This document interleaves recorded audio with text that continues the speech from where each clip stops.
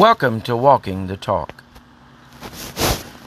In Romans 12 and verse 1, Paul wrote this, "Therefore I urge you, brothers, in view of God's mercy, to offer your bodies as living sacrifices, holy and pleasing to God. This is your spiritual act of worship."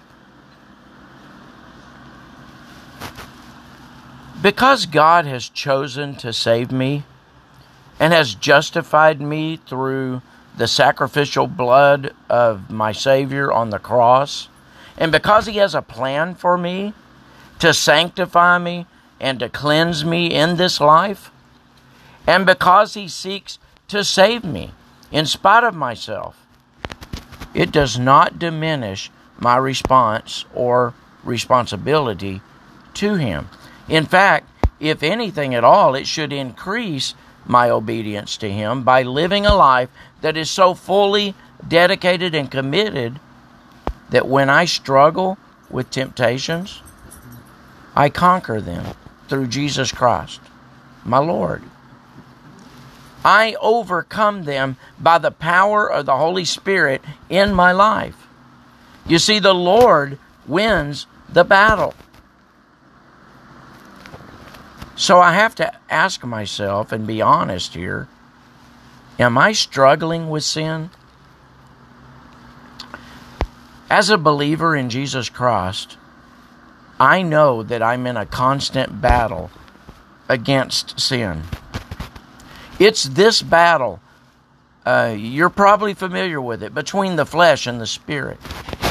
The Apostle Peter exhorts us as strangers and pilgrims to abstain from fleshly lust, which war against the soul. Boy, is that true. It's a spiritual warfare. You see, James tells us that every man is tempted when he is drawn away of his own lust and enticed. The Apostle Paul instructs us that these temptations, they're common to all men. And with these facts in mind, then what am I to do when I'm dealing with this?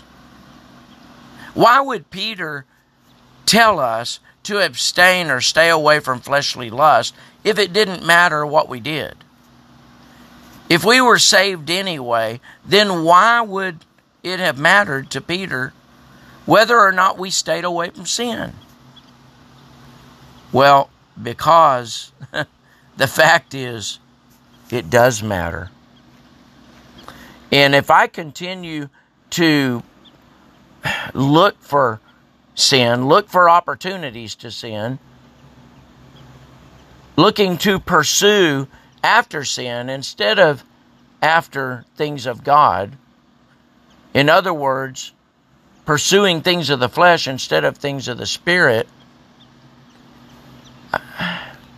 I'm left with quite a dilemma in my life, because it's as if I'm looking at Christ saying, enough wasn't done for you or to you to pay for my sin. You have not really fully paid the price. That's a sobering thought.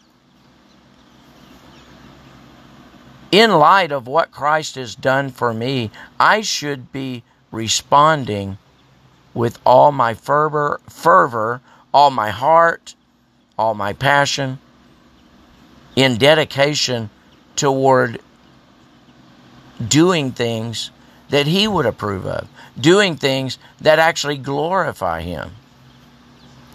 We'll talk more about this next time. Join me again next time when we continue to walk the talk.